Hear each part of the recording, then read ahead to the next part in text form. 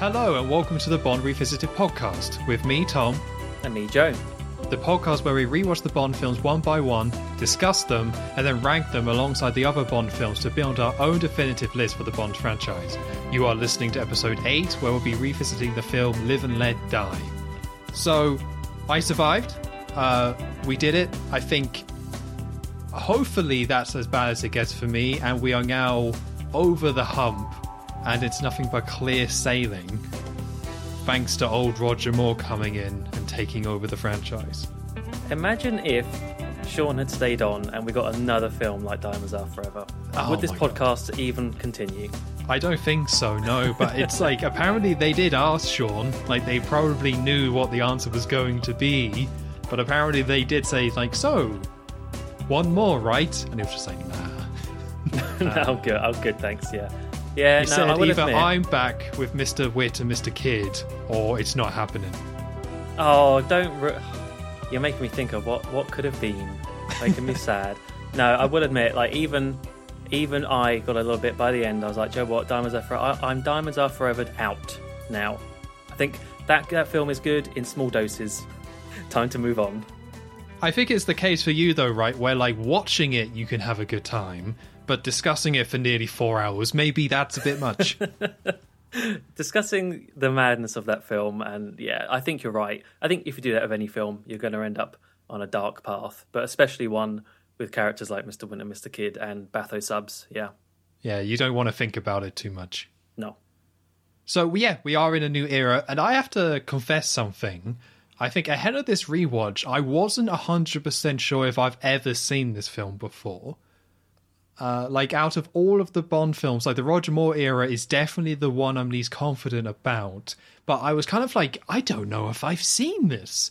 Like, a lot of the Sean Connery ones I couldn't really remember, but I can't remember at all watching this one. I think, now that I have watched it, I think I saw it? But I'm not sure. Like, this might have been the first time I've ever seen this film. Oh, wow. Maybe, like, all the way through properly. Yeah, like definitely seen clips and stuff like that. You know, there is some iconic standout scenes here, but yeah, there's a lot of this stuff where like maybe I didn't see this ever. Better 50 years late than never, I suppose. Yeah. Can I say to Roger what I thought about it? Is that still on the table? Maybe if we get a board out later on, we could try. Yeah, I know a certain Baron that maybe could help with that. But what about you? Like, this is like a pig in a certain type of excrement for you, isn't it? That's what's going to happen the next few weeks. Well, you say that, but in episode 0, when we were doing our top 5 and bottom 5, I put this as my 4th worst Bond film. Yes. I had two Roger Moores in my list for bottom films, which is quite surprising, coming from a self-proclaimed Moore fan. But the reason it was down there is because it is his first Bond film, and I just have a memory of it being a little bit of a shaky start. And I will say that other films on my bottom 5 list, which I have come to realise was a big mistake, like Dr. No, for example, and Thunderball, which I turned out I didn't mind. I think this might be the first one on my bottom list that I am actually still a bit more confident of my decision. I think I'm sticking by the fact that this actually isn't a great start for Roger Moore, and they do get a lot better for me. Okay, that's quite interesting. Because for me, I think I had a rough idea in my head about what I thought of this film. Even though like I couldn't remember if I ever seen it, but I was like, well, I know I'm going to like it more than Diamonds. Yeah, that's quite obvious. True. And I actually really do like the Sean Connery era and George Lazenby, so it's going to be towards the bottom. So it was quite interesting to see if I matched that, which I won't give away because we've got a few hours here to discuss it. Yeah. But you know, it was all about for me like, yeah, I'm after what happened last week, I'm definitely after a different Bond and something a bit new, because it's really interesting that we've had 3 films now with 3 different Bonds. That's never happened and probably will never happen again. Yeah, and I think unlike George Lazenby, which we probably discussed, that he was trying to channel Sean Connery in his portrayal, keep the flow going. They clearly did not do that with Roger Moore, and they said, be your own Bond, do not follow in Sean's footsteps. And so even more so, you're seeing this very sudden change of personality of the Bond character. And Yeah, I think it works in a lot of ways, and in other ways, it was a bit of a shock watching this film. Okay, well, let's get into it then, right? Yeah, let's get into it. So, we start with the circles. I don't have anything to say about the circles, I'm Oh, afraid.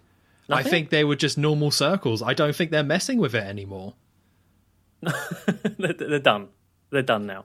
Yeah, I think so. I hope I'm not wrong, because otherwise, why am I here? But I don't think they changed anything. I think it's just the circles as we know and love them. Yeah, yeah. I think I was a bit sad that the gun barrel itself didn't have that. Well, I know it was only because it was for Diamonds Are Forever, but it had that nice shimmer that we were talking about last time, and that's gone now. That's gone. No more sparkly bond. It's just gone back to the flat design. So I was a little bit sad by that, but it's fine. I can forgive it. Yeah, so we get the circles come across, and then we get to see Roger Moore straight away and do the walk. So, for me, it was a solid walk. It was a good stride. I know where this is going. Yeah. Nice gait. Yeah. But when he turns and shoots the gun, he gets all like bent up or something. He's at like a 45-degree angle at the hip, bending forward, just really awkwardly standing there. And it's like, oh, Roger, such a strong start, and you do this on me? Well, I thought you were going to go somewhere different with this, because you're right. He does have sort of a bit of like he's just pulled something in his back, but also the gun goes off too early. Like this, the smoke goes off not way before, but shortly before he's actually pointing straight down the camera. So it's like, could they not have done one more take maybe where the cap goes off at the right time? It really feels like with these, and it's such a picky thing to look at, but it really does feel like every single one of those has been one take. Yeah, one and done, yeah. Like, it really feels like that, because there's just all these silly things, but if you did like 20 of them each time, there's no way the ones that we've seen are the ones they would pick. Yeah, I have to imagine that. Well, I don't know. I don't know why. Maybe it's in the contract. I'm going to do one walk, and that's it. Yeah, for the whole, like, 5 or 6 films that he does. For the 30 years he plays Bond for. Well, we'll keep an eye out on that next week. I think we'll check in with Roger, see how he's doing with his gun. Yeah. And then this goes to the film, the intro sequence, where it goes on New York City and at the United Nations, and we get some very shaky off footage of the outside. I'm assuming it's some sort of stock footage, which is not really a great way to start your film, but okay. And we have all these different diplomats in a room as part of the United Nations. Some guy from Hungary is saying stuff in Hungarian, I would assume, and everyone looks very visibly bored. Well, yeah, wouldn't you? I mean, yeah, but I don't even know what he's saying. Like, they have a translator, so I guess it's even more boring than what it might seem. Yeah, I'd be straight to I'd be looking at my watch for the lunch. Come on now, get those sandwiches out. They're going to be coming anytime soon. There's a joke in there about Hungary and sandwiches, but we're above that sort of thing. So everyone looks bored, and we see a load of diplomats, and one is from the United Kingdom who looks very visibly bored. And we cut to a translator, and the translator in this like control room type place, and he's saying in English what the guy is saying. And this is done through like headphones, it seems like. So he's talking to a mic, and then that's pumping all this audio to all these different headphones through different wires. And from the side, a hand comes in. It unplugs the wire for the United Kingdom, plugs in a scary red wire, and then the man, like, pumps a device. Like a plunger of death. Yeah, and starts pumping it. We hear a little bit of an odd sound, and the UK diplomat freaks out and dies. He just dies there and then, and no one cares.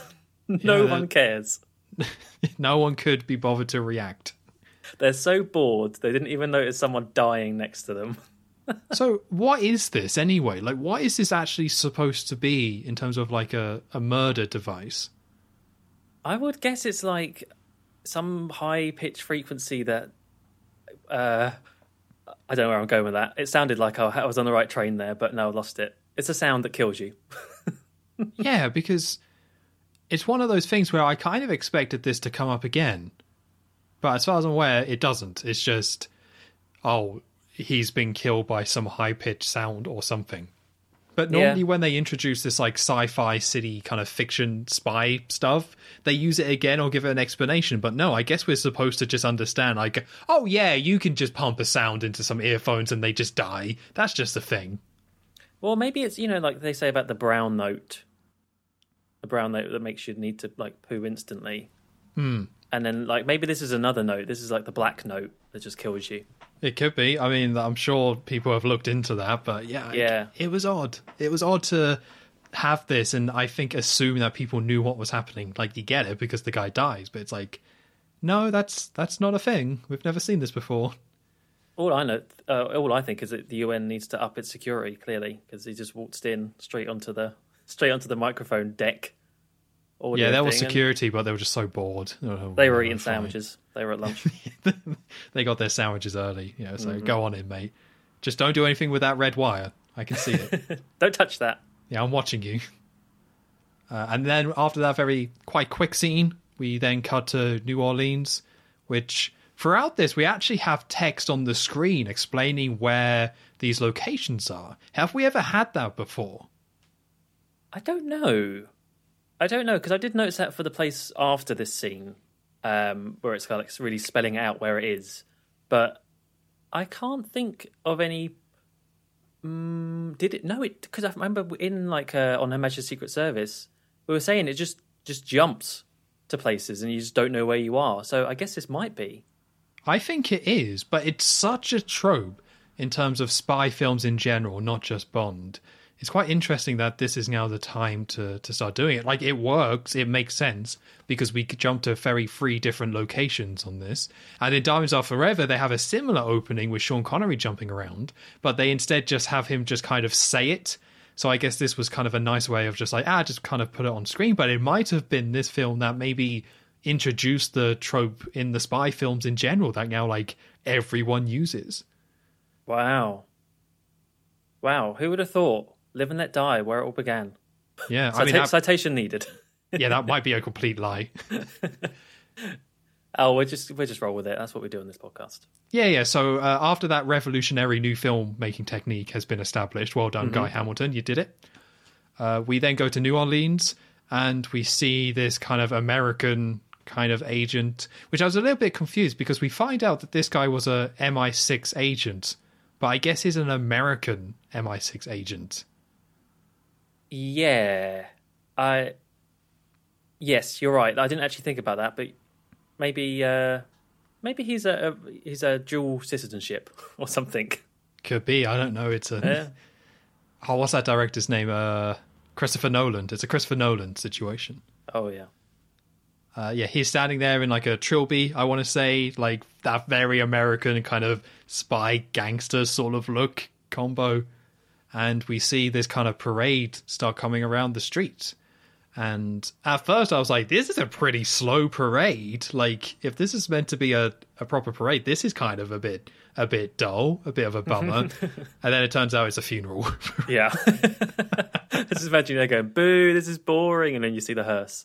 Oh. Yeah, whoa. Yeah, that is pretty much what happened. And like, then they zoom in on the woman crying and stuff like that. And we get this little moment where the guy's watching it. Someone else comes up to the guy and says like, or the guy in the hat, the agent says, hey, what's going on here? Or whose funeral is this for? And the guy says, it's yours, and gives him the old stab in the stomach. Mm-hmm. And it was quite surprising they actually show the knife go in. I don't think they normally do that for Bond films. Yeah. I mean, it's just the good old retractable knife trick, but it was a nice big close-up of it. Yeah. Yeah, like, I kind of really felt that. It was I didn't see that coming, to be honest with you. And then just for this kind of, I wouldn't call him a sweet old man, but this kind of unsuspecting old dude, just to be like, knife, and then the guy dies. I'm like, wow, that's actually quite harsh for something Bond related. I would definitely not say sweet old man. He looked a bit like a creep to me. Yeah, I think he liked it. I think he liked the old stabbing. Oh yeah.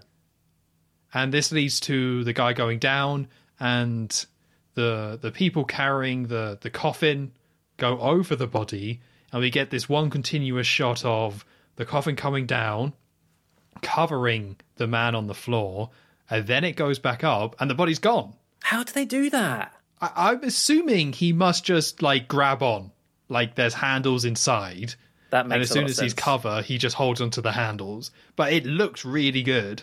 I paused it because I was trying to see if they like match cut or something, or you could see him sneak off in the background maybe.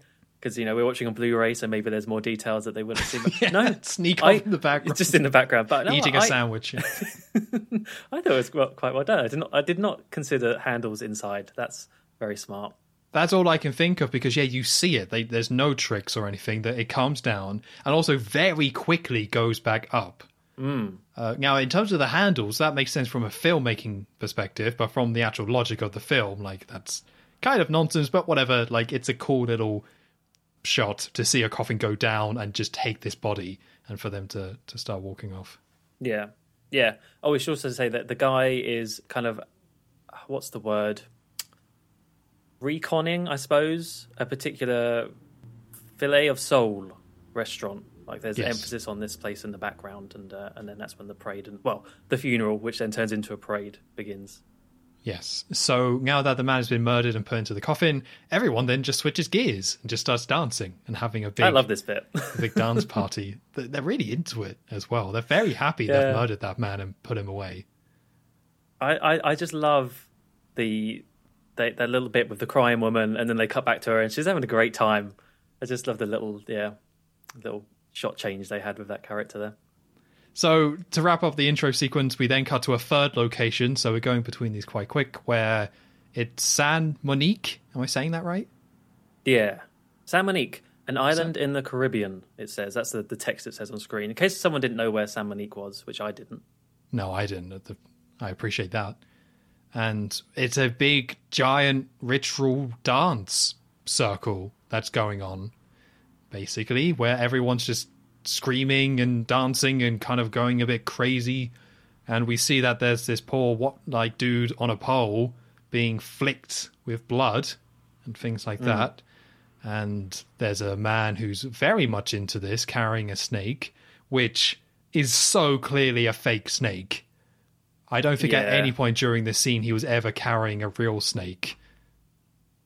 It's unfortunate. It's unfortunate, I think, given the fact that... Well, actually, I don't even know watching this in higher quality is the thing that doesn't sell it. I think even seeing this back then, you would be able to tell that's a fake snake.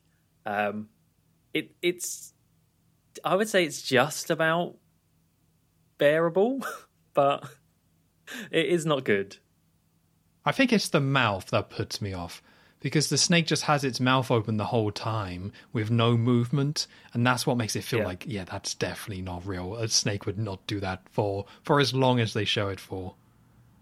Yeah, and also the fact that, I mean, obviously they're not going to actually do this, but the guy tied up does eventually get bitten by the snake, and there's nothing there. I don't know how big snake bites are, but you would have thought they could have maybe put just a couple drops of red paint so that when he does that, there'd be something on the neck, but he just reacts to nothing.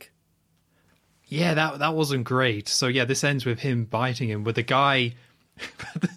You don't see the snake go and lunge at this guy tied to the pole and bite him. The guy holding him just jabs him slightly in the neck. Yeah. And it's a very quick shot because it's clearly fake, and like you say, you don't see any holes. So I think they just wanted to just quickly give him a little jab, and we'll just have him die, and he'll do the rest, and we can just get away with this fake snake bit. Yeah. You'd have thought maybe if they couldn't do this very well, they maybe would have thought of a more art or a more creative way of showing this without having a snake not bite a man so clearly in frame. But this is just a pre-title sequence. I guess they were just wanting to get this, it's not the most important part. No, and that's kind of a good way of summing this all up, really, where it all happens all very quick. Again, that seems to be the way we're going with these pre-title sequences, that it's all very quick scenes jumping all over the world. I think the most notable thing about these sequences is that the setup, this is setting up the part of the film where these MI6 agents across the world are being killed, and you're not too sure why, but you're just seeing that this happens. And it's just the same setup as Dr. No. It happens across the globe, so it's or in different locations, so it's a little bit different, but is the exact same thing. MI6 agents are being killed, and this, I'm jumping ahead a bit, but this eventually leads to Bond going to find out why. Yeah, no Bond in it, so I don't know. I think I like that, just how speedy it is. It just gets over and done with, because they're not particularly interesting scenes. There's no big stunt, right? There's nothing like that. It is purely for this plot. I mean, you might find snakes cool or marching bands cool, but it's definitely not that kind of big bombastic start that we've had in other films. Yeah, it's not a great beginning. Like, I like how they reference these scenes later in the film, but as you say, this is pure setup. And outside of the context, like, you know, I've said in the past, I like when the plot is established in the opening. I don't always need a cold opening, but this is just like, you know, you only live twice, you have the space scene, but I feel like the space scene can kind of stand on its own with the music and things like that. This is just like, yep, a load of people die across the world, and there you go.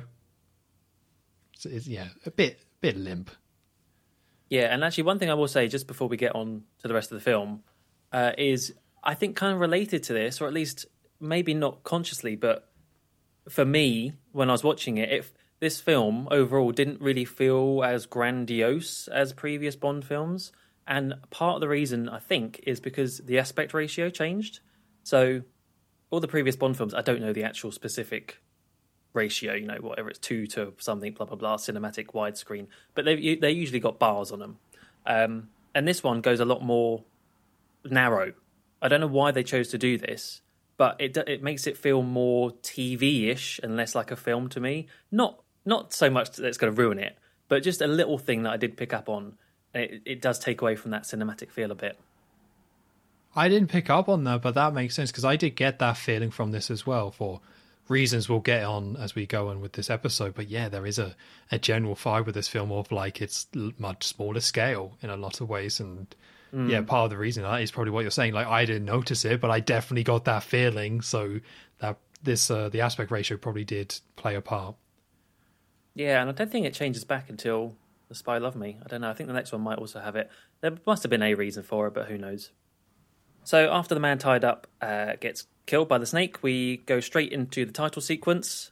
And the main sort of themes of this title sequence is based on voodoo, and you get a lot of fire in this one, and you get lots of skulls, and obviously you have Paul McCartney and Wings and Live and Let Die playing as well. But in terms of just the visuals first, I gotta say, I quite like this one. Mainly because of one particular shot, which they used it a couple times in this pre-title sequence, but it's the shot where like they have a close-up of the face and then it just like cuts and it's a skull. And I just really think that's cool. It's such a cool visual. And they have lots of like reds and blues and greens and sparks flying everywhere for things, and it's nice where it links into the film and has that plot of the voodoo element in there. And yeah, I just think there's some really interesting visuals. I think song wise, I always used to say that I really liked this song. It was one of my favourite Bond themes, Live and Let Die, and I still think it's up there. But I do, listening to it again, I always get reminded about how weird, like, it just changes vibe so many times in this song, where it has, you know, all the chaotic sounds, and it will quickly cut to the more mellow bit in the middle, and it will go back to being chaotic, and it is very disjointed, and I can't work out whether I like that or not. But I think overall, the song and the visuals together, this was a good one for me. This is up there so far. Yeah, with the song, it's like, I do like it, but I don't like the shifts.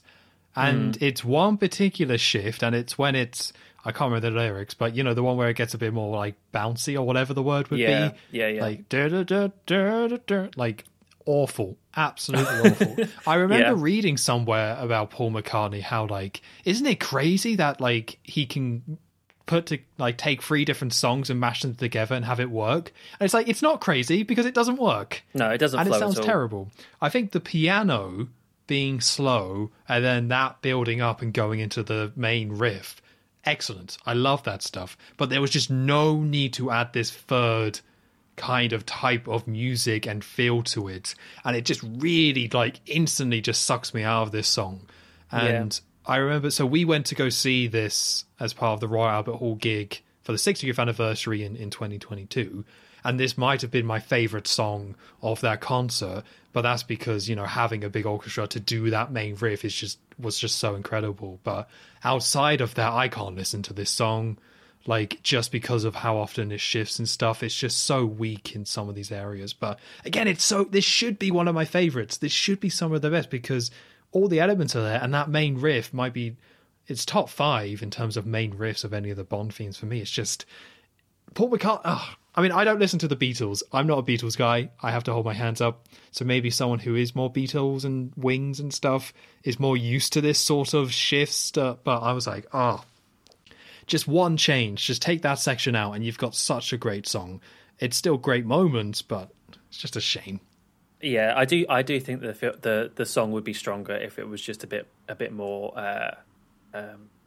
kind of consistent with that. So I think I'm with you with that, yeah. With the visuals, though, it's kind of interesting that we talked about how On Her Majesty's Secret Service was like a reboot or a reset of these visuals, where they were going in a certain direction and then they kind of wiped the slate a bit and started back to basics for some reason. And this is still following that template, where it's a more simplistic kind of sequence, where it's just a black background, and then they just put women and something that goes along with the motif of the film, which this time is skull and fire, and then just put different kind of colours of those on the screen, mish that, do a different few versions of that, and there you go. But it's kind of a shame because I loved the way that the Thunderball one looked, where they completely changed the background to be more water and things like that. But now we're just back with these just pure black backgrounds for the entire time, and I agree with you. This is a really good one. I actually did really like this sequence overall. Like, it really creeped me out, the woman near the beginning where her eyes are really wide. Yeah. And it just kind of jumps, cuts, and zooms in on those eyes. It really freaks me out. I'm like, oh, God, this is horrible. But it really sets the tone correctly. But, yeah, I kind of wish we got different kind of backgrounds, because this still feels like a little bit potentially cheaper, or just not quite as big as the ones we saw with Thunderball or You Only Live Twice. Like, we still haven't got back to that. It's like we entered a new era of these title sequences, and I don't know when we're going to get something a little bit more different that doesn't just follow that formula we've seen many times up to this point. Well, we did have one. I can think of one background this title sequence had, because it's what I was about to mention. Oh, okay, go on.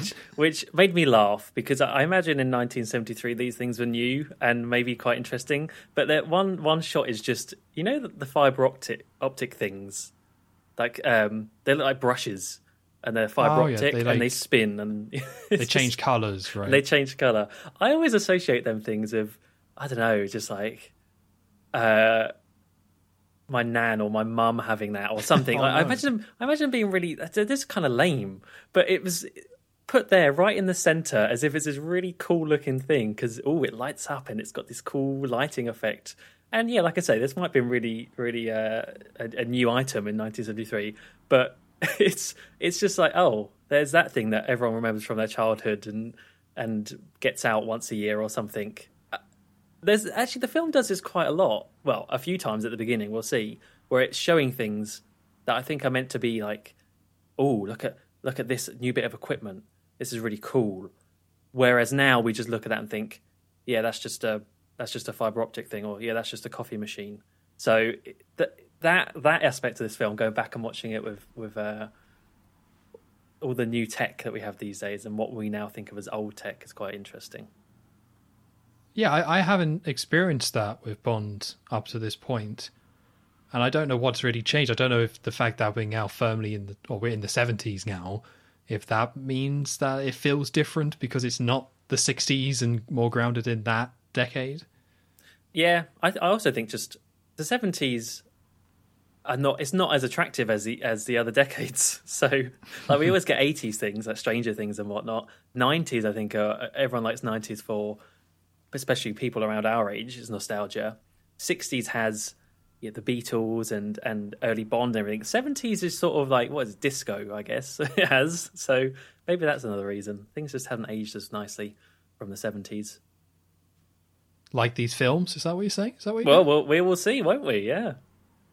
Yeah, that will again. Overall, very good sequence. I think one of the best ones we've seen in a while, at the very least. But this all leads to a woman sleeping, and we zoom out and we see Roger Moore as James Bond.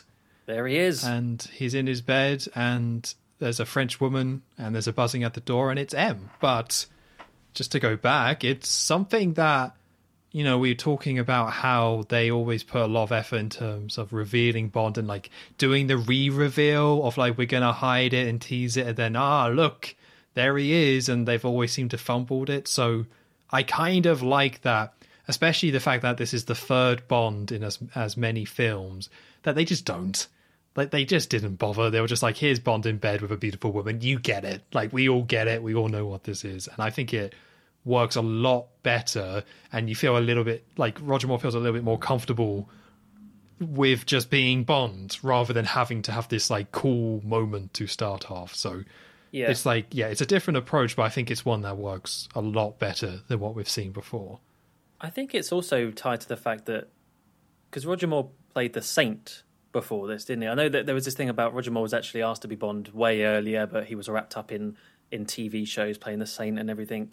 And so maybe there's an element of people kind of already knew what to expect with Roger Moore. As you say, he just fits into the Bond persona very quickly. So there's no need for this big build up. And I think it is linked to what you say, that we've done that before now. Like, enough. Let's just get on with it.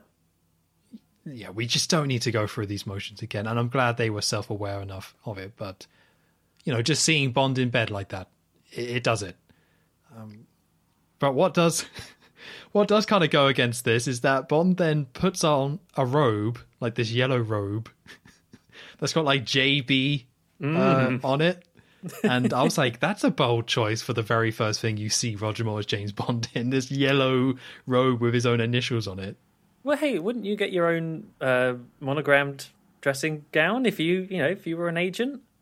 I guess I probably would, but you're weird. I'd go for that. Why color. Would you do that? I don't know. It's the color you have an issue with. Yeah, it's more the color. I think the fact that it says JB on it to me just made me laugh. Like, oh, that's so silly. Like, because it's me, James Bond. You know the one. I got the JB on the robe. You know what I'm about. Especially being a secret agent.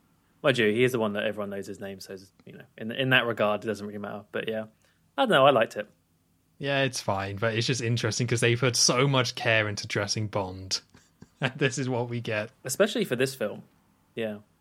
I mean, who wore it better, George Lazenby with the frilly shirt, or Roger Moore in the yellow robe? I'm going to have to go to Lazenby, I think. You have to go Lazenby? It was just so frilly.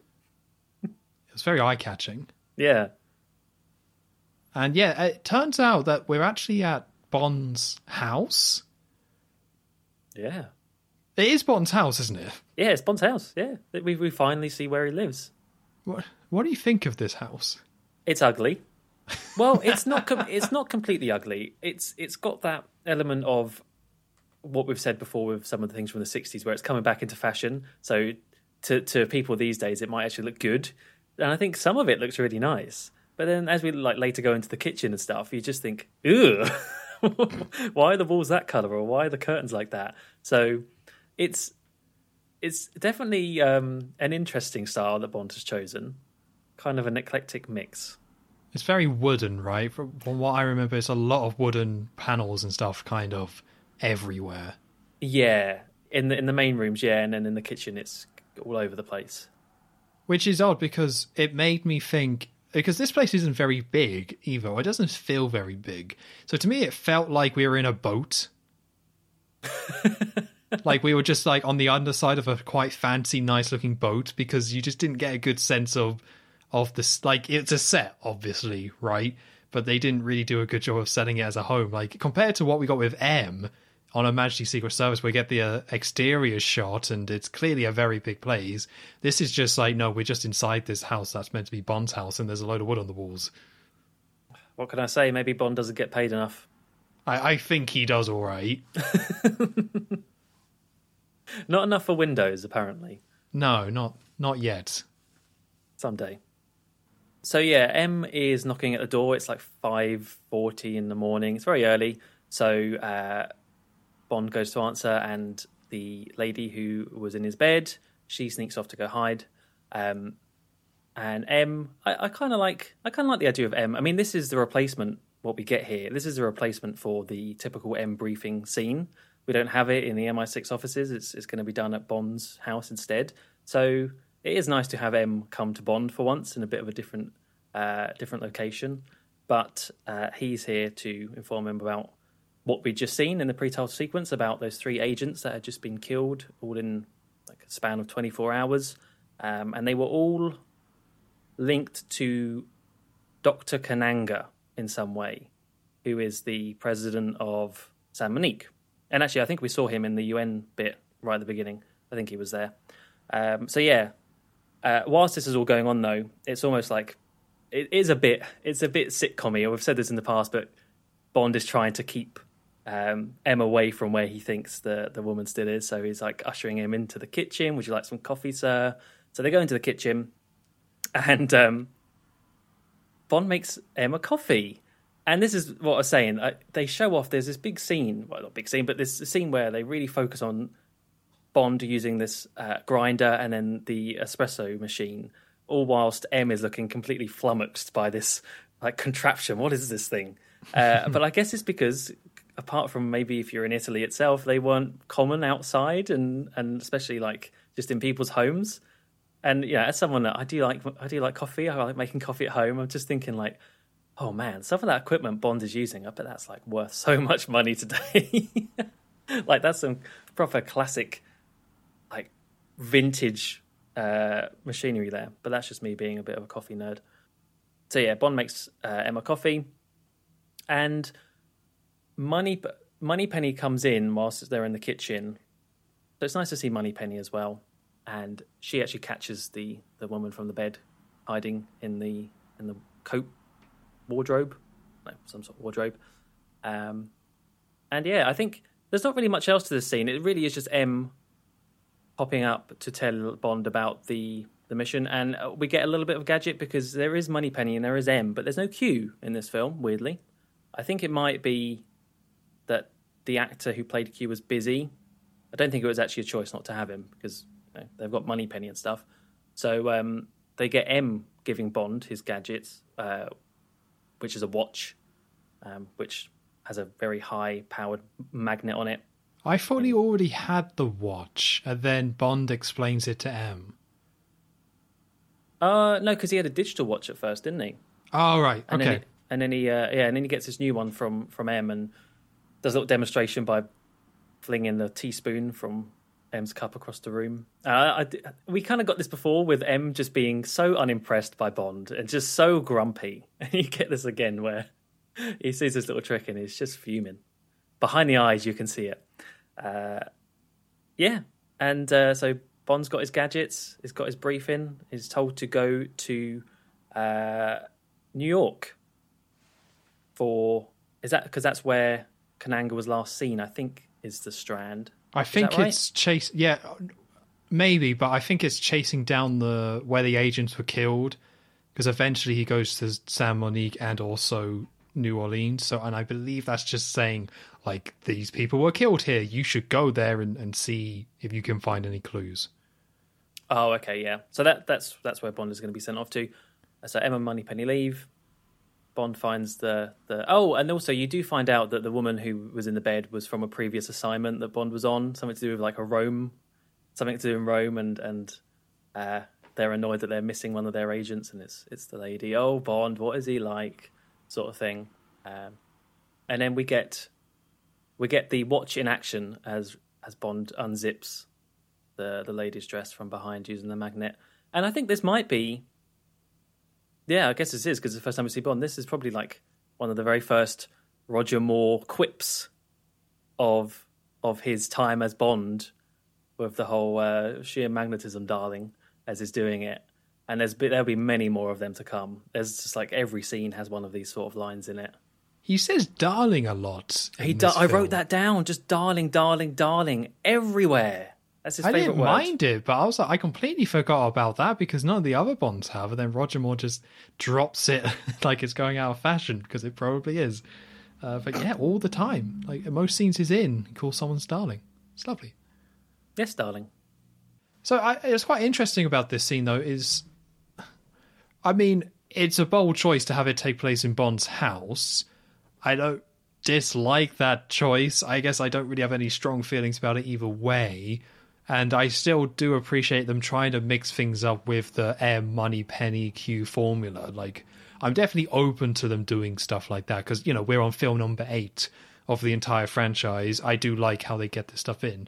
Although you mentioned about how Desmond, I can't remember his last name, but Q not being there. But apparently there was stuff with Moneypenny's actress as well, where she was like asking for more money, and that happened in the last film, which is why she just shows up as a passport control for like 2 seconds.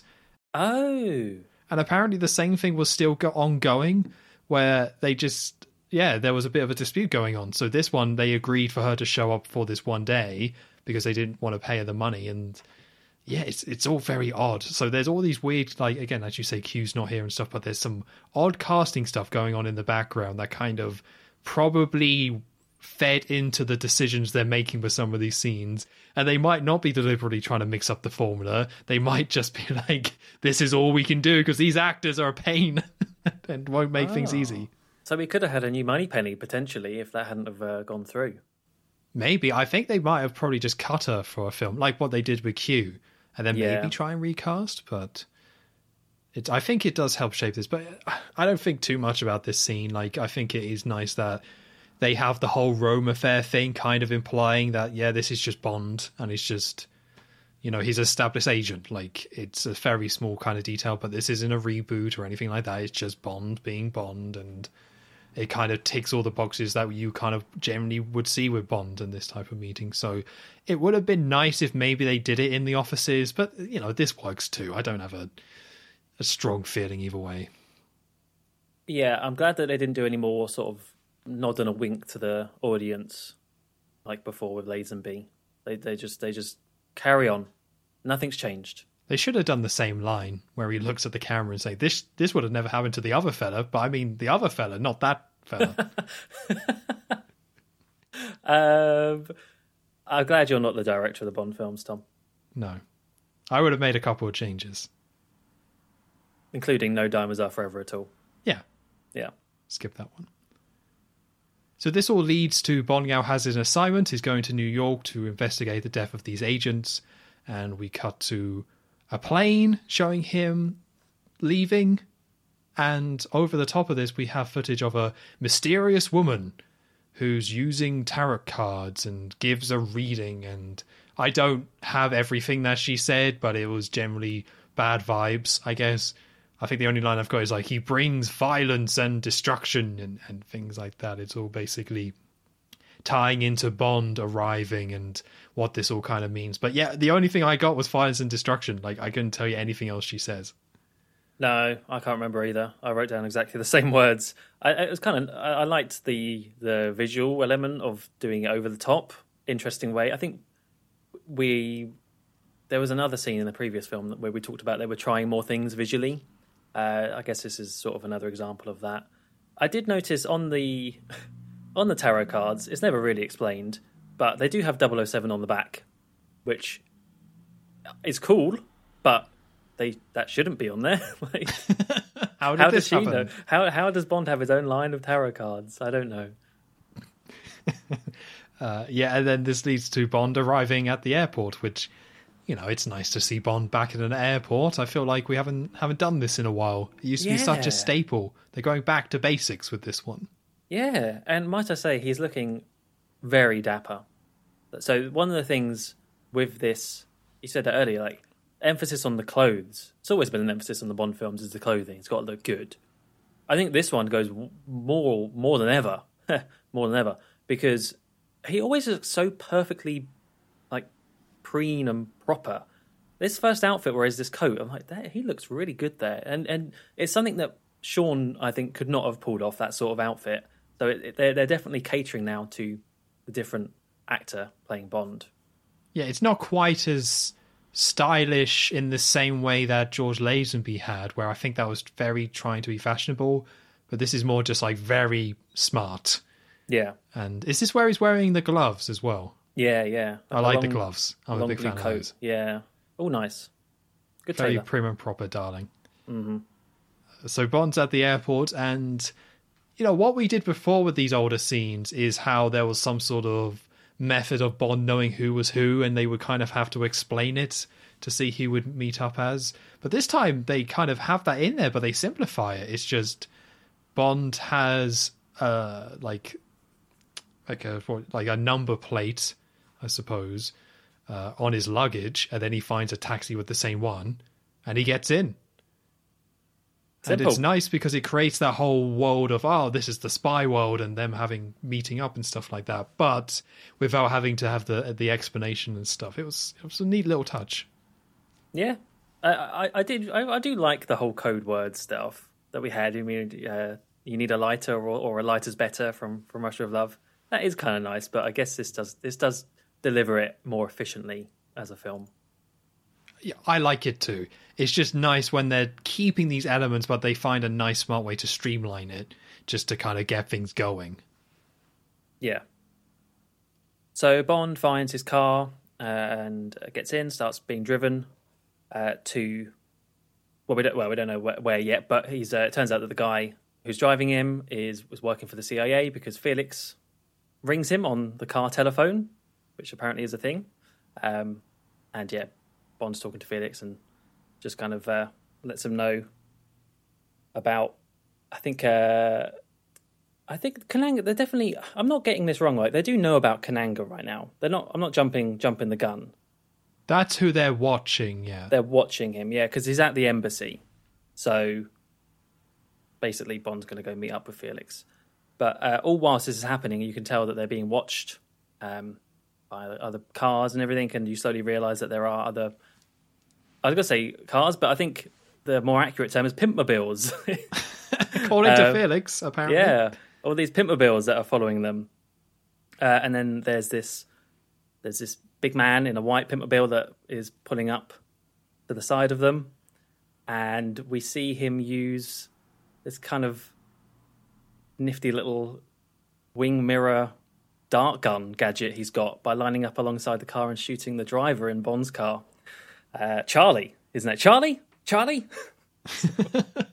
I gotta say, is it just as an aside, I'm not sure about Roger Moore's acting in a lot of this film, and I do think it's scenes like this where it's just, I don't know, the way he says that and the way he reacts, it just doesn't quite feel right to me. But I think Roger Moore said himself that he never really considered himself a very good actor, so I don't feel too bad in saying that.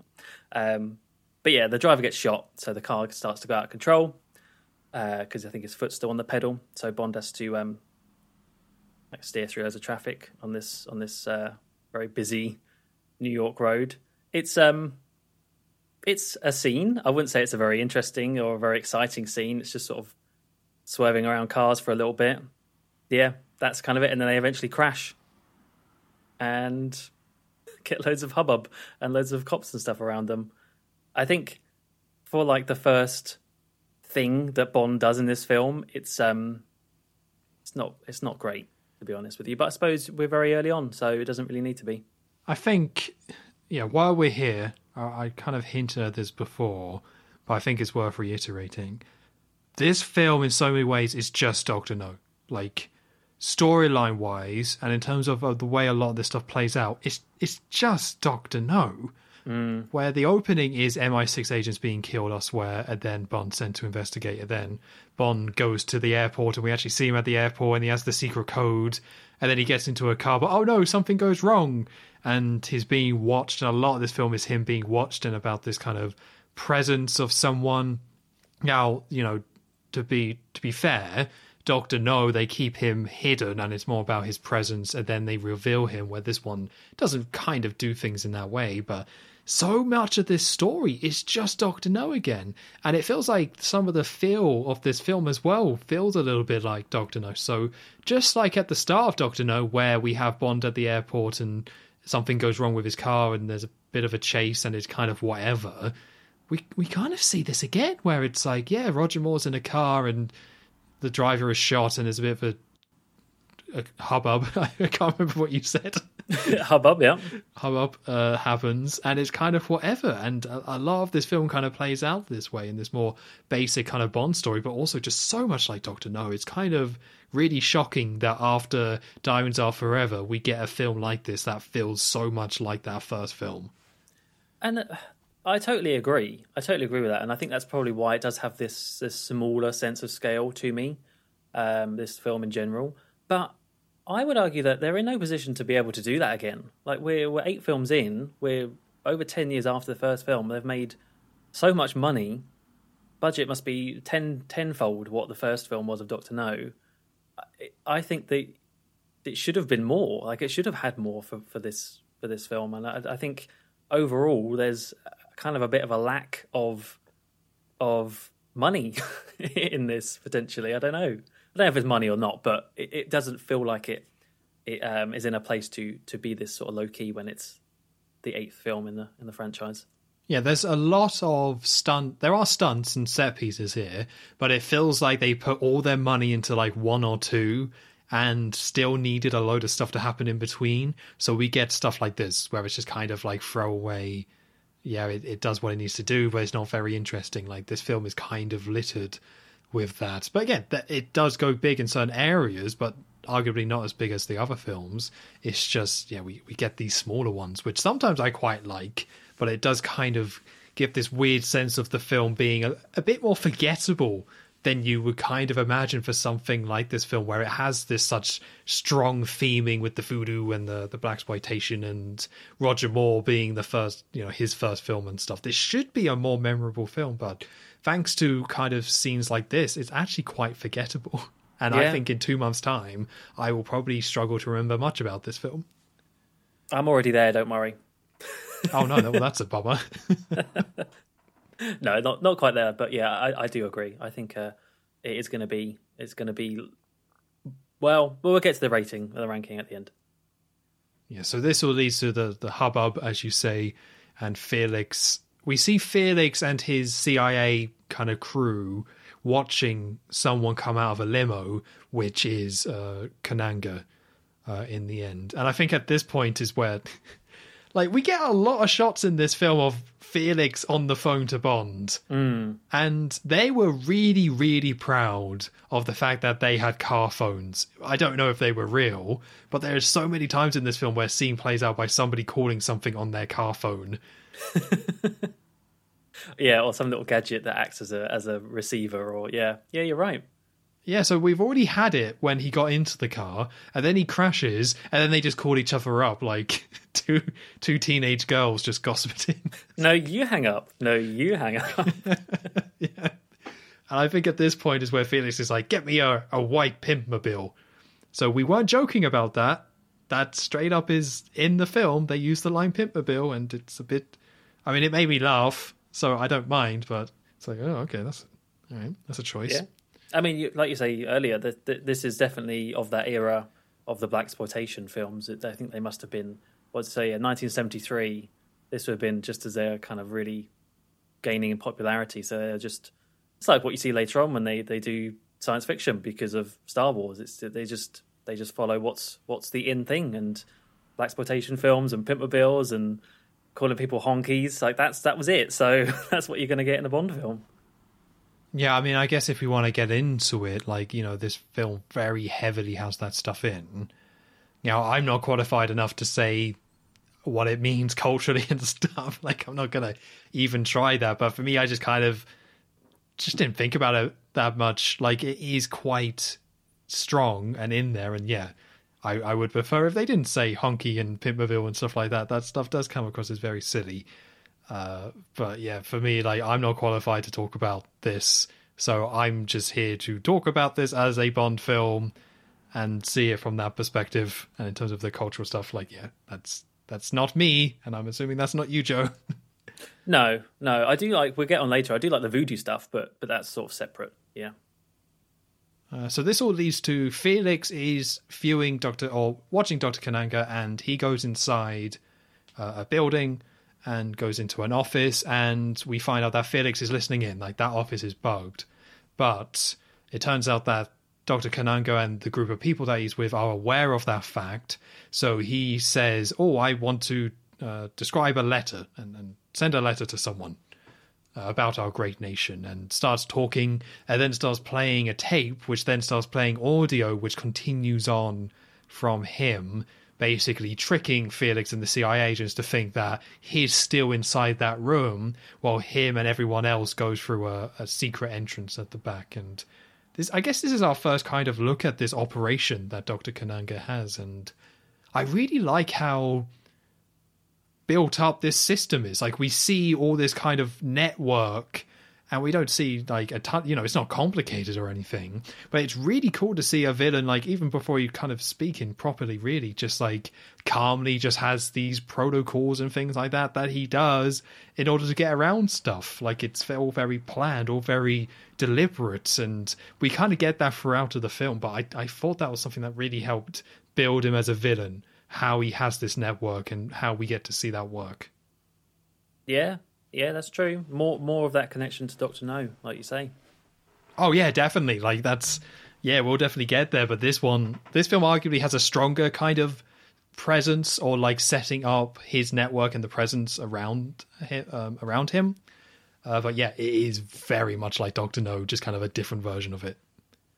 And while all this is going on, Bond has been told by Felix where the car that was registered to. I'm assuming it's the white car that attacked him, and he somehow got the number plate for it. I don't really know. Either way, Felix is like, yep, this is where the car is registered, and that's a voodoo shop. Mm-hmm. And we get Bond. Old coat. Yeah, we get Bond to have a little browse of the voodoo shop. They do use that element of Bond out of his element quite well in this film, where he goes to Harlem and places like that, and everyone's staring at him, and he's going into this little voodoo shop and picking up these little trinkets of skulls and looking perplexed. And you could just there is humor in that of itself, of just Bond being very uncomfortable in the places. Yeah, he stands out like so badly, and yeah, I think they did it the right way of just kind of addressing it and poking it like people later on. So like, Bond, yeah, you stand out, mate. Like, yeah, what your whole look and your whole vibe, you definitely stand out. So I really enjoyed that, of Bond being in such a different kind of world and just looking like, and I think Roger Moore pulls it off, just the way he looks and dresses and holds himself. Like, there is this kind of confidence about him, even though he is kind of out of his depth with so much stuff. Like, I don't know if Sean Connery could have really pulled that off, but Roger Moore kind of looking all like stone-faced and walking around, like, as you say, it's silly, and because it's Roger Moore, like, it works. Like, I was kind of surprised how much of the comedy of Roger Moore films comes from him actually playing stuff straight. Like, he definitely makes jokes, but I think it's more like Roger Moore a lot of the times is more like laughing at the straight man for not kind of going along with the joke, if you know what I mean. Yeah. Whereas like the snooty businessman just kind of half reacting and stuff, and just being in this absurd situations he finds himself in. So, and I actually found myself quite enjoying that element in general with this film. And I'm assuming that it's going to be the same in the other ones. But yeah, I think that type of comedy where it's not in your face, but that stuff actually worked for me quite a bit. So Bond enters the occult voodoo shop and has a little look around. It's very small. I think he's the only one in there. And there's a lady behind the till. And he does eventually spot the guy. Well, I don't think he would have known it was the guy, or maybe he did spot him. But one of the guy who killed Charlie, the driver, the big bloke, he walks in and goes through this back curtain area. Is the big fella? Sorry, is that Whisper? Whisper, yeah. So Bond spots him walking through. So he distracts the lady by telling her to go gift wrap some snake thing. That was so good. He just picks up a fake snake. He's like, I want this. I want it wrapped. Yeah. And while she's off in the back, then he sneaks through. And he doesn't really get very far. He sort of gets back into this, in this back area where all these cars are parked. And before he really does much, some people walk out. So I think he hides behind a car in the back area. I don't know if you actually get to see who these people are Is it is it the same people we saw in the embassy? Yeah. So basically, they've gone through. So in the embassy, they had a wardrobe that they pushed to the side, and then they all kind of calmly walked down, and Right. that passageway led to the voodoo shop. So it is Dr. Kananga and his group of people that he has with him. Right, because they had that, they put on their change of clothes, didn't they? They put on their out of their embassy clothes and into their like nice big white tuxes and whatever it was. Yeah, I remember now. Yeah. Yeah. So they come out and get into a car and drive off. So Bond follows them. That's it. It's not really much happens in this place. It's just he spots some people leave, so he gets out and gets into a taxi and does the old sort of follow that car thing. And all whilst this is happening, I will say we haven't really spoke about the music yet in this film. I'm sort of in a bit of two minds about the music. I think some parts of the soundtrack of this film I really like, and other things I don't, or there just is no soundtrack, as we'll discuss later. But it's in scenes like this where you hear this sort of very 70s version of the Bond theme. It has that funkiness to it, but it's also not like too in your face. It's quite subdued, and I think it's a really good track to go for these sort of things where it's not the big action scene, but it's just actual sort of sleuthing, a bit of actual spy work, and it's really good. The music's a very interesting one because I try and talk about the music, but John Barry didn't do this score. No.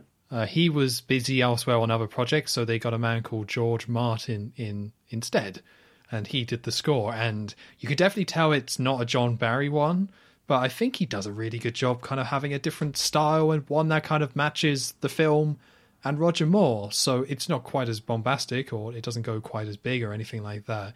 The one thing I will say about the soundtrack I don't really like is how this is a film that is obsessed with its main theme, Live and Let Die, and it kind of uses it as much as Goldfinger did.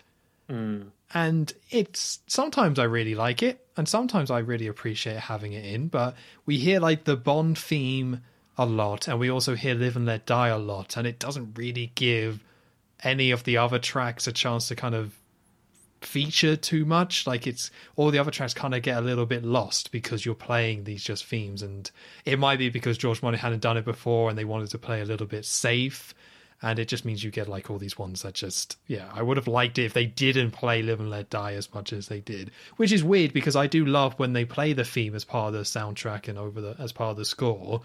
It's just like, apparently this is my limit. Apparently this is my limit in terms of how much I can hear it. Like, I feel like even with Goldfinger, they put a lot more effort into remixing it. So you can clearly hear it was Goldfinger, but it also was different. This one, I don't think they quite put in as much effort. And it gets a little bit grating towards the end that you just keep hearing this song that you just have already heard a ton of times before. Yeah, I did notice that, especially I think it's during the speedboat chases later on they use it. And then by that point I was like, the fact that I recognise that I'm hearing this multiple times now, that's a bad sign. Yeah, it's just way too much, and I think it just come from... It's a safer soundtrack, but again, the stuff that they do in there is pretty good. It's just they weren't very smart with those choices. So now we have the setup of Bond is in a taxi following Dr. Kananga in his car, and we actually see that there's a third person. So somebody else in a blue car, I think, is watching Bond. And as the Bond theme is playing, we actually have this free car following setup, which we haven't had before, but it's really cool. It's really cool to see one car being followed by someone else and being followed by someone else. And it goes back to, I mean, we do find out who's following Bond, of course, but it kind of goes into this theme that we have throughout the film of like everyone's following everyone and everyone's in on it. We see a lot of people on the radio and stuff like that talking to each other and reporting where Bond is, and we kind of see that here. And it's really cool, and it's just cool to see this little. There's not much to it, like it's not an action scene, but it's just a nice setup for a spy film. Someone following someone else. Even the shoe shiner is in on it. Especially you can't trust shoe shiner. Yeah, just there he is doing his little shoe shining, and then what's that in his little box? It's another phone. Phones everywhere. Yeah, that's where we get you are honky on your tail and stuff. It's like, okay, but yeah, I like that stuff. Like how we see all this communication, everyone kind of talking to each other. It's cool. And this all leads to eventually the taxi with Kananga in gets to fillet of sole. It's written fillet, and I want to say fillet like chicken fillet. Well, here's the thing with this. So yeah, fillet of sole, but then that word fillet, you can say fillet, you can say fillet, and I think they even say another way in the film. I'm like, well, what the hell? What is it? I have no idea. It's such an important part of the film, but I think fillet, I guess, is good enough. It probably isn't fillet. Probably not. That sounds a bit British. Yeah. That's probably what Roger Moore would say, fillet, but fillet of sole. They get to fillet of sole, which is the same. It's a chain, basically, and they do eventually establish this as a chain. But this is the same place we saw in New Orleans before, but now we're seeing a chain or another version of this bar restaurant place, but this time in New York. Mm-hmm. And this is another case of Bond being completely out of his element and standing out because he steps in and everyone just turns around and stares at him quite blatantly. And it did make me laugh because of how nonchalant he is with this stuff. Like, I like to think that he has zero self-awareness of all this. And it's just like, yeah, whatever. I'm going to go in, see what's up. He takes it in his stride. I almost expected like a record scratch when he walks in, like that level of cliche when everyone turns around and looks at him. But yeah, Roger Moore he has that, like you said earlier, he has that sort of style where he just goes with it, and there's a humour in him just almost not reacting to things. So, and this is when we get a controversial moment, I believe, because Bond goes and sits in a booth, and this is where he orders a bourbon. He gets asked his drink. There's no shaken, not stirred vodka martini. Instead, he just has a bourbon whiskey. Yeah, more of a. I don't know. I don't think by this point we've seen him smoke, but he doesn't smoke cigarettes. He smokes cigars. He doesn't drink martinis. He drinks bourbon. More differences they're setting out from Sean. This doesn't really bother me at all, to be honest, but it is one that when I think about it, it's just silly. Like, you could have gotten a lot out of having Roger Moore as Bond say shaken and not stirred. So I don't really care that they changed the drink too much, but they kind of missed something. Like, it would have just been nice to be like, they are trying to establish him as Bond. It would have just been nice to have him say the line.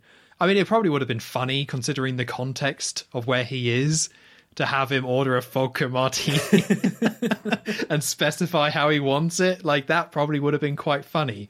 So maybe they didn't do that just to take him a little bit more seriously. But yeah, it would have been nice. Just take the box. But again, it didn't bother me too much. It's just, it probably would have been smarter to have him just order the normal drink. Yeah, you don't really gain much by having him have his own styles and preferences.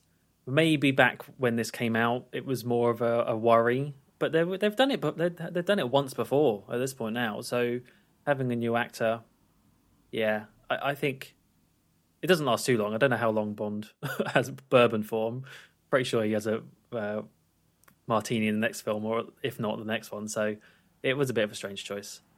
It's odd because it's not the only time as well. There is another scene where he also orders a bourbon, so there was almost like this odd commitment to it. But it's so minor, obviously I could see why people wouldn't like it, but it's just such a minor thing for me.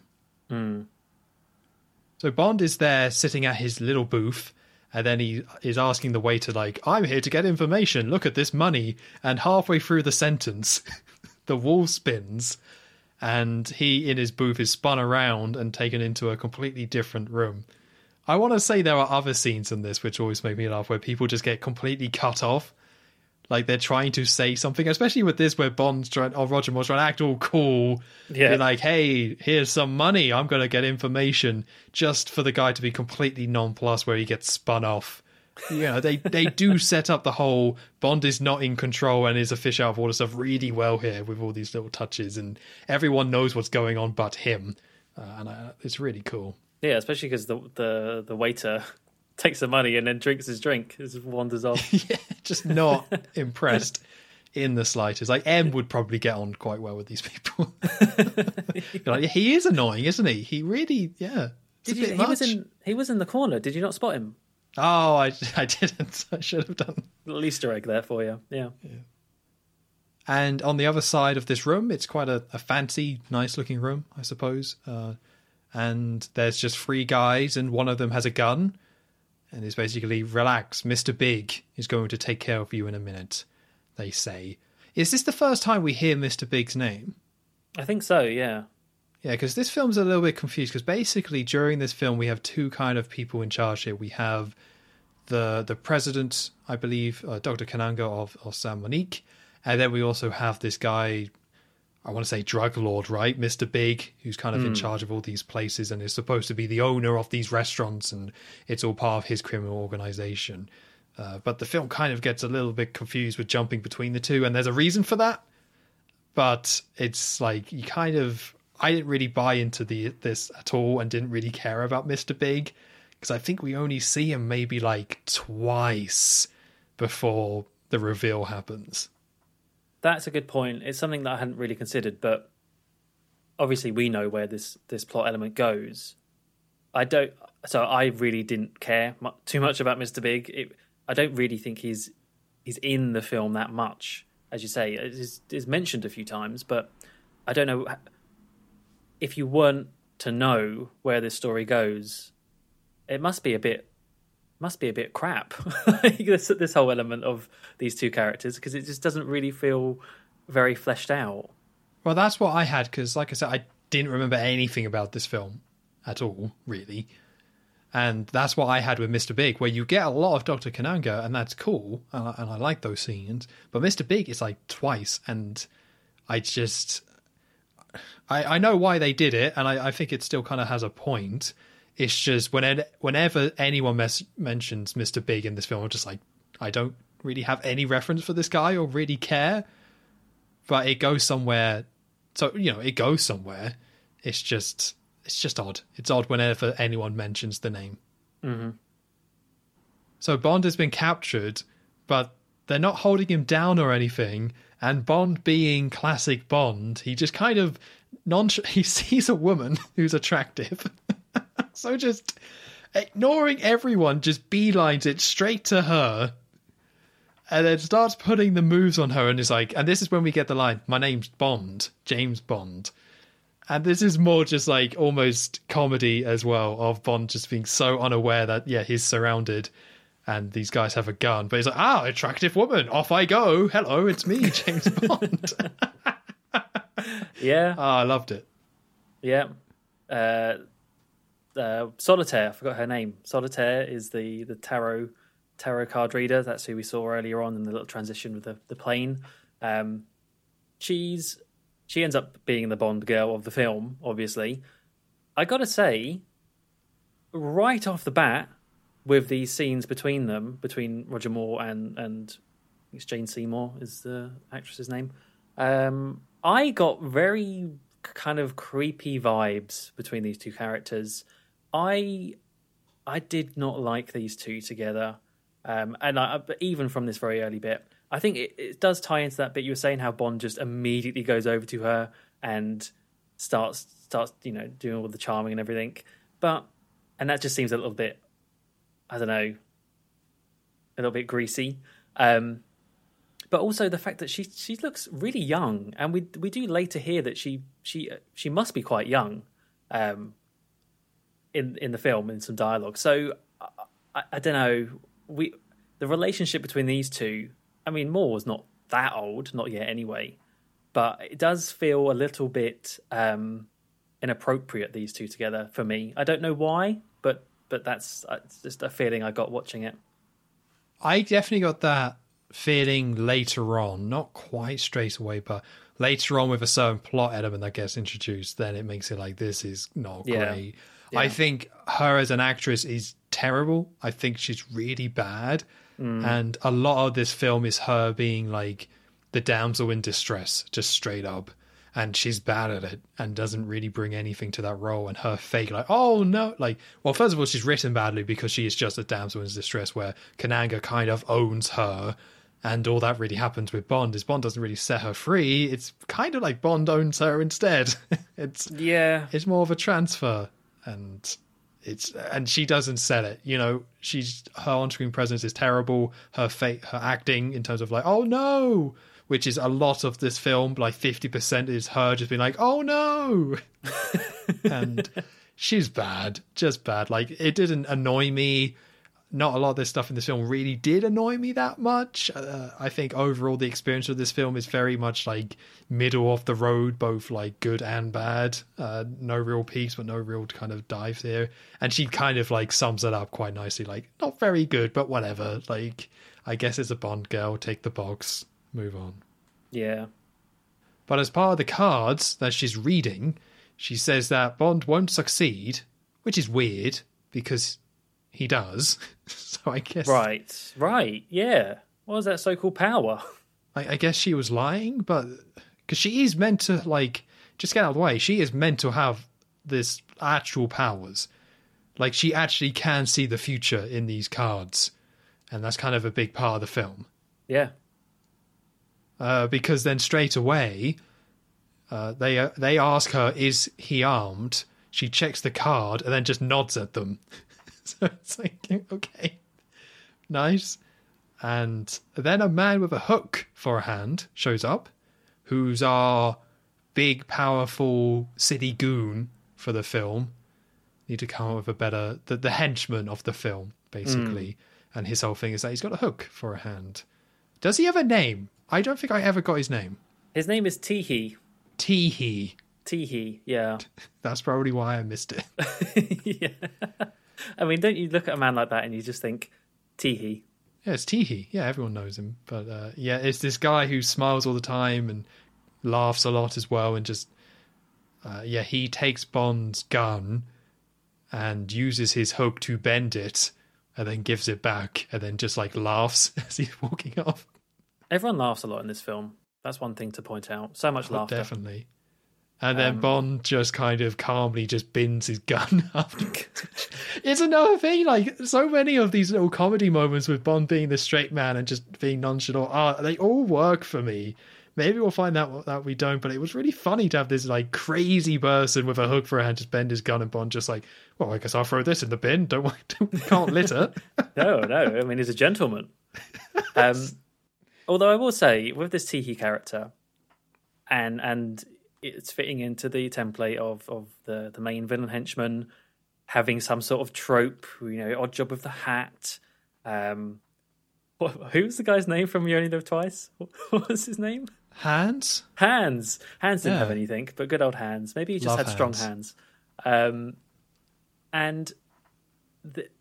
Teehee has the claw, and it just looks bad. I'm sorry, it's not a difficult thing to get right, but you can tell where his arm is, and he has like an abnormally long arm, and it bends at weird angles. And I know that it's meant to be like, of its time, it would be like a metal prosthetic thing, but you can tell it looks like a prop. It doesn't look real in this universe. And that really bugged me. It's like, could you not have just made it like it doesn't bend awkwardly at the wrist where he's clearly holding on to the hook thing underneath his sleeve? Just little things. Come on. I didn't really notice that too much, but you're not, now that I think about it, you're not wrong. There is times where like the sleeve around it is just clearly completely off. Yeah, maybe it's one of those things where once I noticed it, I kept on kind of fixating on it. It probably wasn't as big of an issue that I'm making it out to be, but it was just constantly annoying me every time he was on screen. Like, sort out your wrist, sort out your hook, man. Come on, tuck it in, put it up a bit further. You're totally right. Although overall, I ended up quite liking Teehee. I think having someone smile like that, it's not a crazy original kind of trope, right? You have crazy people, but he did kind of pull it off, and whenever he was on screen, you did notice him because there's just this giant man with a hook with a hand smiling in the corner, having a great time. So I did love Teehee. I don't think he's going to go down as a super memorable kind of henchman, but I liked it. So Bond then gets another tarot reading from Solitaire, where he gets the Fool card. I don't think they really explain what that means, but I think it's just another joke, really, I suppose. Yeah. And then somebody comes into the room, which is Mr. Big. I don't think they say it's Mr. Big, because I didn't even write that down. And it's just like, hey, take this honky and waste him. It's all right. And Bond then takes another card, and it's the lover's card, kind of hinting that something's going to happen here between Bond and Solitaire. Although, actually, Bond taking the Fool card, do you think it's because of Mr. Big? Oh, because Mr. Big comes out shortly after. Because he's fooling him. Ah. Wow. See, I think you're putting more thought into this film than the writers. Maybe. I need to rewatch, but just reading it in my notes, it's like they definitely established this thing of the cards are correct. Like, by the way, everyone, voodoo's real. Don't worry about it. The cards are always correct. And the Fool card must have tied into some... Maybe there's something I missed in my notes, but that might be the reason. That might be some really nice foreshadowing there, but I only notice it now that I'm reading my notes, which might be wrong. Yeah, no, let's go with that. Yeah, I think so. So Bond is then taken away where he's still talking to Solitaire and nobody else, being like, oh, I shan't be long, darling. Just need to take care of this. Darling. Yeah, she looks with the lover's card revealed, you can tell like that's worrying her. She looks quite shocked by that and confused. So that lover's angle was that comes back a few times later on in the film. So Bond is taken out by the henchmen, a couple of them, out to the back in this really, really horrible looking part of New York. I don't know, maybe I'm guessing New York in the 70s, some areas of it just wasn't nice. And like it looks like a bloody bomb site, some of these places. It's taken out back behind these buildings and kind of walking in front of the two henchmen who got a gun. And he eventually deals with them in not a very exciting way, but he slams down a fire escape ladder or something like that on top of them to knock them out. I think it's one of those things where with Sean, big, hairy Scottish man, he could sell the fight scenes a bit more, especially in this film where Roger Moore is dressed up so, as we've said, so prim and proper, like not a bit of his dress, his outfit out of place. You know, it's all perfect, and then you get the scenes with him doing this. It just doesn't sell for me. I think they don't keep up this angle of him being so kind of, I don't want to say pompous, that's not the right word, but so pristine. I think that does get a little bit lesser, not much so, but a little bit lesser later on. But in these sort of shots where he's got this nice coat and everything, and then he's suddenly taking out his two guys, it just doesn't, I don't know, it didn't work for me, more fighting like that. But he does eventually, he does knock him out. And then just as he does that, he gets caught by another man. It's the same man that was following in the car, the third car earlier on. And you think, oh no, Bond's in trouble. But actually, no, he shows him his badge. It's the CIA. His name, I wrote it down, Harold Strutter. Great name. Harold Strutter, who works for the CIA, who shows up and takes him to his car, kind of tells him about Mr. Big and how only Mr. Big could have this many sort of connections and eyes in the city. And in the car, there's like a little Felix, what do they call it? Well, I guess it's a Felix lighter because it was in the lighter slot. And it's a little radio, another one of those car phone. Look at this thing, we're talking through the car. Felix is talking to him and tells them about Dr. Kananga, who I think is heading back to San Monique now, back to the Caribbean. So that's where Bond needs to go. I think you're right about the Roger Moore stuff, but to be fair, they don't really have him fight many people. So I think they were at least smart enough to not focus on it. It's not like Jaws Lazenby where there's a ton of fights. I feel like, maybe I'm misremembering, but I feel like with this one, he doesn't really get into that many fist fights. Like, it's just not that big part of a film for this one. They tone that down. Again, somewhat similar to Doctor No. There's just not that many. Like in older Bond films, it would almost be like a scene, a set piece where, let's go back to the classic sofa scene in You Only Live Twice, where it's very much, here's the dude and here's Bond, and now they're going to have a fight in this room. They don't really do that much here. There's a little bit of that, but it's mostly a lot of just like, and then Bond just fights a couple guys as like a smaller part of a bigger scene. There's not a lot of scenes where it's just Bond fist fighting people like they would have done with Sean Connery with, Thunderball and things like that. So I think they were at least smart enough to tone that stuff down with Roger. Yeah, that's true. And I will say this set is amazing. I don't know if it's a set or if it's a real street, but it's so like grim, as you say. Yeah. It is. It's destroyed. And to see this completely destroyed street in New York, like I've never been to New York or anything, I don't know a lot about it, but even outside of that, just seeing Bond in this location, it's another one where they just found a really amazing place to shoot, and I'm really glad that they did. Tiny part of the film, but it's just really cool to see. It gave me some Skyfall flashbacks of when they go to that destroyed island, or the abandoned island. Oh, yeah. It's definitely not the flashy side. If you think of New York, you think of Times Square and Fifth Avenue. You're not getting any of that here. The closest you got was that aerial shot of the UN building.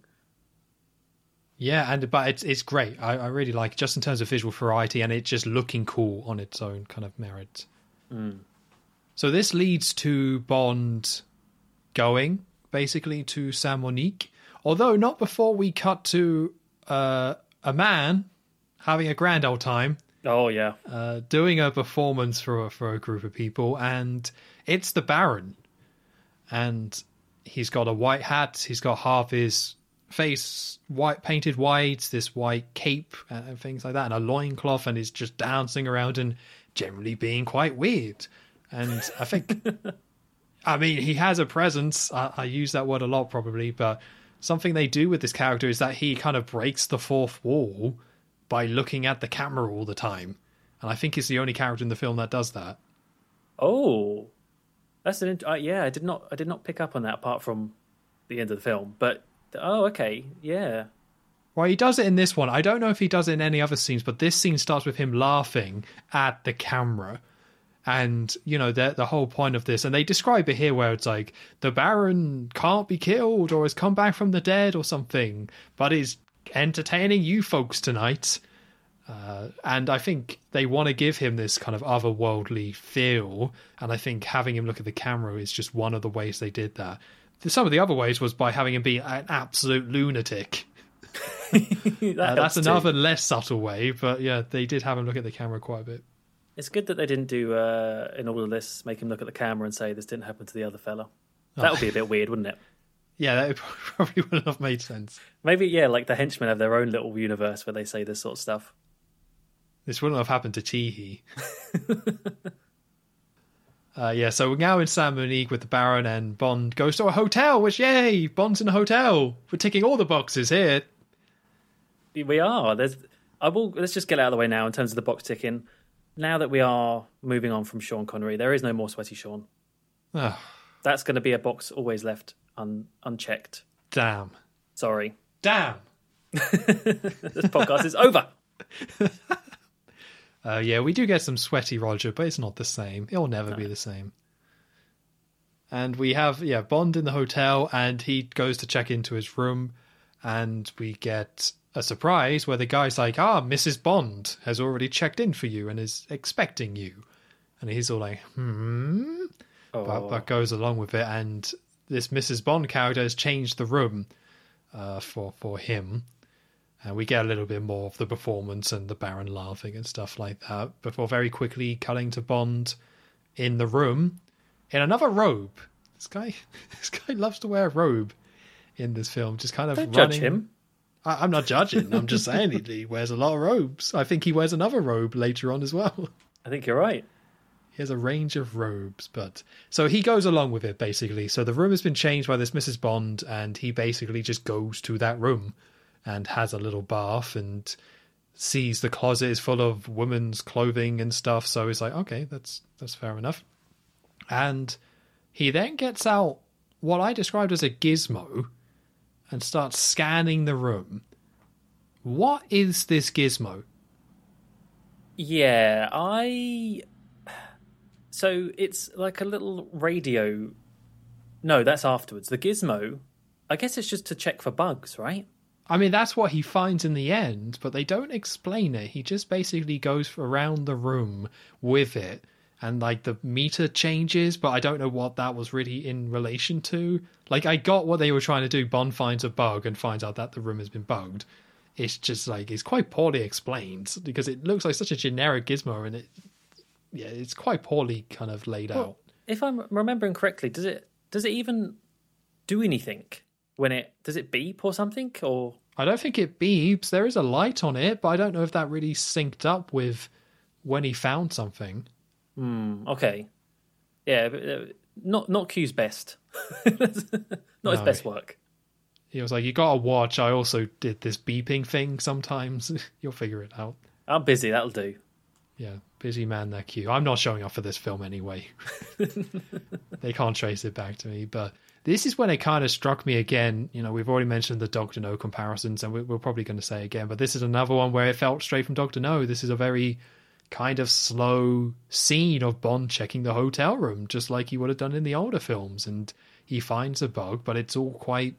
I put reserved, which seems very odd considering how this all started with the Baron laughing at the camera. But if you take the voodoo stuff out of it, which is a big part of the film, this is arguably maybe even more reserved than Dr. No was. It's quite slow, I think. Yes. Because it doesn't have the... I don't know, I think with Dr. No, what Bond eventually does, you know, with the hairs and all that sort of stuff, and linked to that seems just a little bit more classier. I don't know the right word, but in this one, Bond's just waving his arm around in the room. It's not the most visually interesting thing. Yeah, and I think comparing this to Dr. No again, like, it has the similar sort of pacing, but this film is an hour and 20 minutes, I believe. Like, it's 2 hours, which is the same length, basically, as Diamonds Are Forever, where Dr. No, being the first one, was a shorter film. Yeah. So Dr. No kind of got away with some of this stuff because it was shorter in the first one and things like that. This one is still trying to be that big 2-hour Bond adventure, but it's paced in a lot of places, and a lot of the action scenes and kind of these sort of smaller set pieces play out in the same way that film did. And I wouldn't say it dragged, but it definitely felt slow and dragged in some places. Mm-hmm. Yeah, I'd agree. But this leads him to him finding a bug, which he doesn't touch, but he does call room service to order a bottle of champagne. Not quite sure why. I don't know if he genuinely just wanted a drink because he's an alcoholic. Probably. Or if it was some sort of like, I'll have someone from room service show up just to kind of, as a, I don't know, a safety net or something, just to have somebody else come into this room now that I know it's bugged. I think I might be twisting things a bit, but I think he probably just wanted a drink. He just wanted that Bollinger. Yeah, wires on like abroad and on the company card. Yeah, let's get a bottle of champagne for me. Oh yeah. But he then uses this scrubber. I described it as a scrubber. It's like a brush, which this is the second gizmo, which has a little antenna on it, and then like turns it up. What was he doing? So I was equally as flummoxed by this gadget because it looks like a radio, right? Because it's a little antenna and it's pointing out the window. And so I guess the point is that he was going to maybe use it to speak, but then he realized the room is bugged. So then he uses it for Morse code instead. But to I don't know who he's exactly. I don't know who he's sending Morse code to, unless it's Felix. The only explanation I had for all this wasn't the Morse code thing, but that might be what it is that he was just kind of blocking this, like sending a signal through that to block it. Jam it. Oh, maybe. Like he was jamming the signal with it, because you hear this noise that starts playing, and I think he was jamming the signal, but he just doesn't. You just get no explanations. He just pulls out these really generic looking weird things, and you're kind of just supposed to go with it. Yeah, I'm not a big fan of how they handle gadgets in this film, to be honest with you. Especially later on, there's a glaring one. But even in these scenes, I don't mind some gadgets not being explained. I think we might have even praised that previously. But sometimes there does need to be something. They can't just come out of nowhere constantly in this scene. So I shouldn't be watching a scene and then kind of overthinking what he's doing, which is what I was, because he's like, what is this? Who is he doing that to? Is that a message? Is he jamming? What's going on? It just wasn't clear, which means that it wasn't very impressive or all that kind of interesting from that spy kind of angle. Like, this is another scene and where you could kind of just cut it almost. Like, just cut these two things and you would lose nothing, really. Just have Bond find the bug in the bed, and that's all you needed. Like, he could have just found it by himself and just left it at that. Yeah, totally. So after Bond has sorted out his little brush radio thing, he was running a bath for himself earlier, so he gets into the bath. This is where we see, they talk about differences between Sean and Roger. Very apparent here. Not a hair on his chest, that man. He is smooth as a baby's bottom. But yeah, he's shaving in the bath.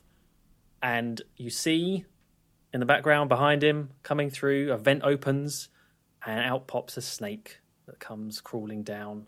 So we're going to be saying it a lot with the whole Doctor No stuff. It's kind of similar to the whole spider scene with that. But this time it's a snake. And you think that's going to go somewhere, but actually before anything does happen with that, the champagne arrives.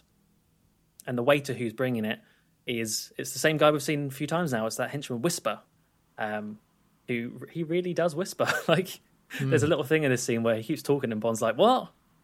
Can't hear you. Say that again. But yeah, he delivers his Bollinger. I don't know why it's him, because he doesn't really do anything, and it's just meant to be distracting with the snake. Yeah, I would assume distracting, but yeah, because the whole point is that Whisper is not part of the staff. He's just there to, or maybe he is part of the staff, but he is just part of one of the goons. Yeah. Although then that does raise the question of, well, if you're going to send a snake after him, just poison the champagne for Christ's sake. That is a good point. That is a very good point. But a snake, I suppose, is more, well, it's meant to be more interesting. I don't know if the scene is very good, but Bond takes the champagne and Whisper leaves. Like, there's nothing that happens there. He just goes. So Bond goes back into the bathroom and starts to comb his hair and get his hair all nice with some like spray or whatever, some sort of alcohol-based spray. Meanwhile, smoking a cigar. A giant cigar. Oh, yeah, only the best for Bond. And yeah, you see the snake is now like on the floor whilst all this is happening. You get nice foot shots of Bond right up close. Like, oh, there's James Bond's feet. I don't know if I really wanted to see that. And it's meant to be tense, this scene, I think. Given like, oh no, there's a poisonous snake, presumably poisonous. We've seen someone die from a snake bite already, getting closer and closer to Bond. But to me, it just isn't. I don't know what it is about this scene. I can't really remember if there's any like good music to go along with it.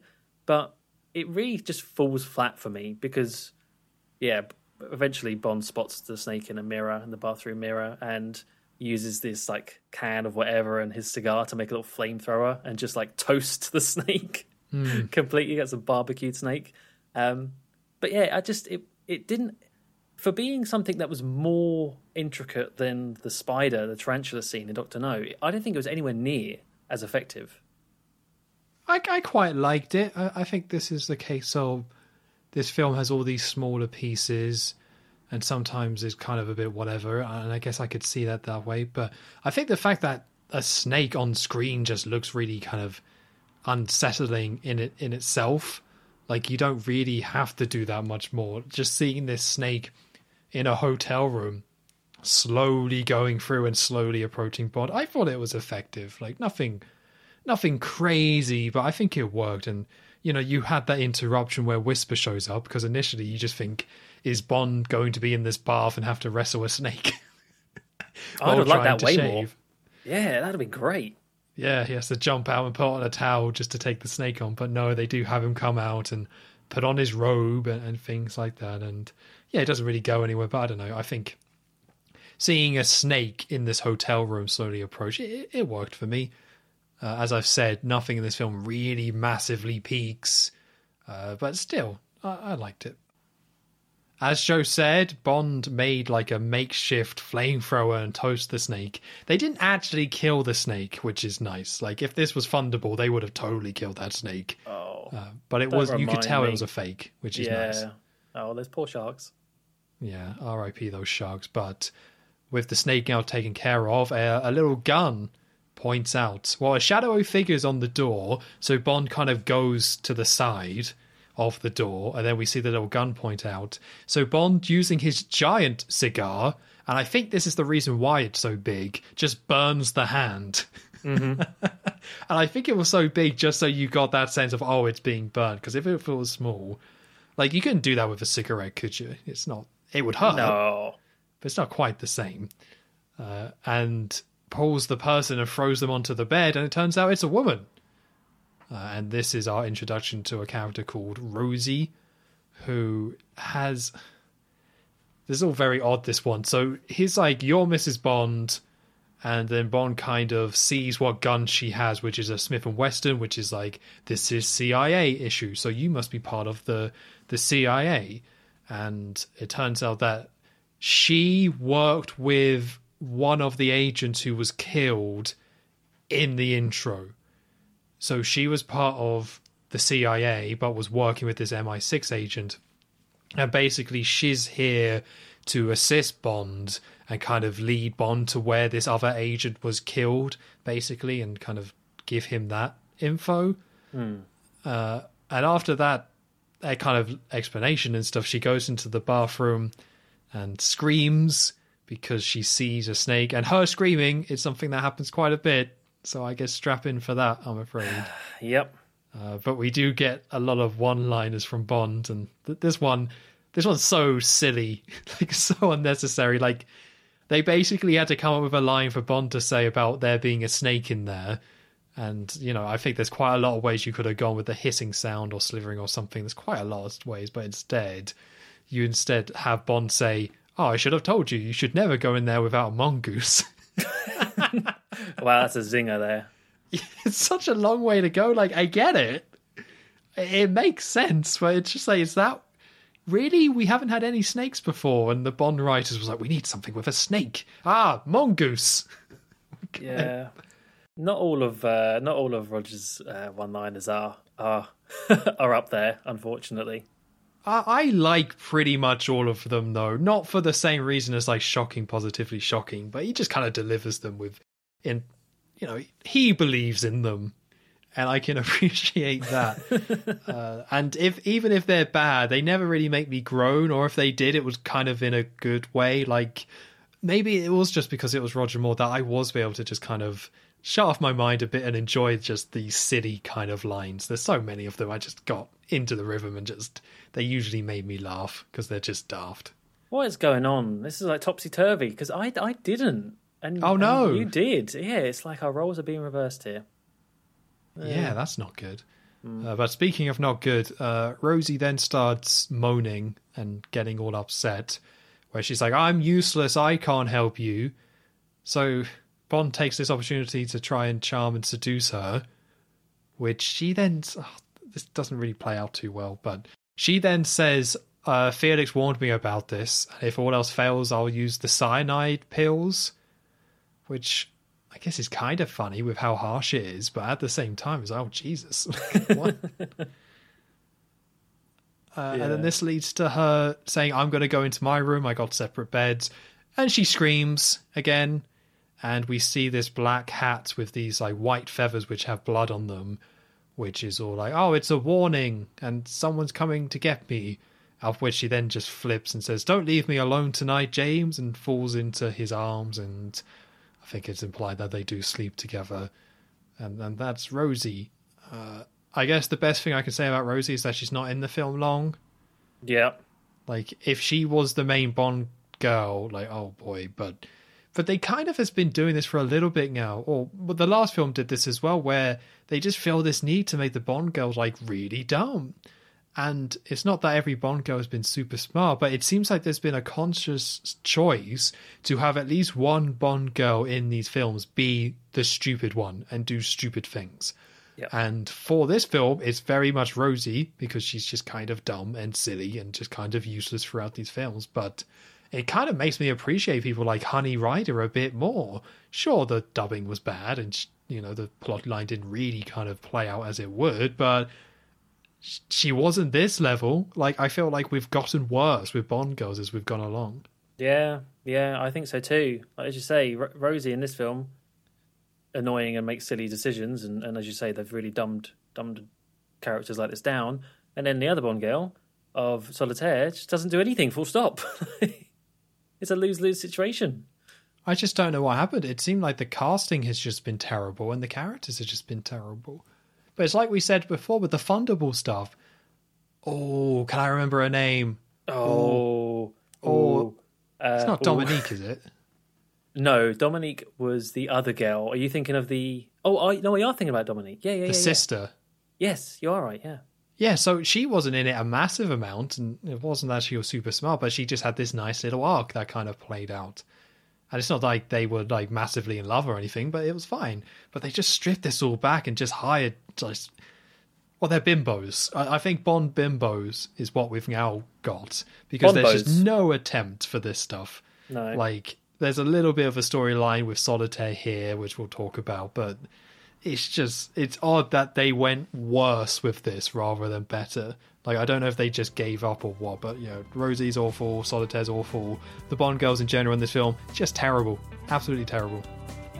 Sad situation. I don't want to jump ahead to films, but I hope it doesn't... I'm trying to think of when we might get a decent Bond girl again. Hopefully soon. And with that, you have reached the end of part 1 of episode 8 of the Bond Revisited podcast. Join myself and Joe next time, where Bond uncovers the drug smuggling operation, finds out the truth about Mr. Big, and the world is introduced to the fan favourite J.W. Pepper. Thank you very much for listening, and we'll see you for part 2.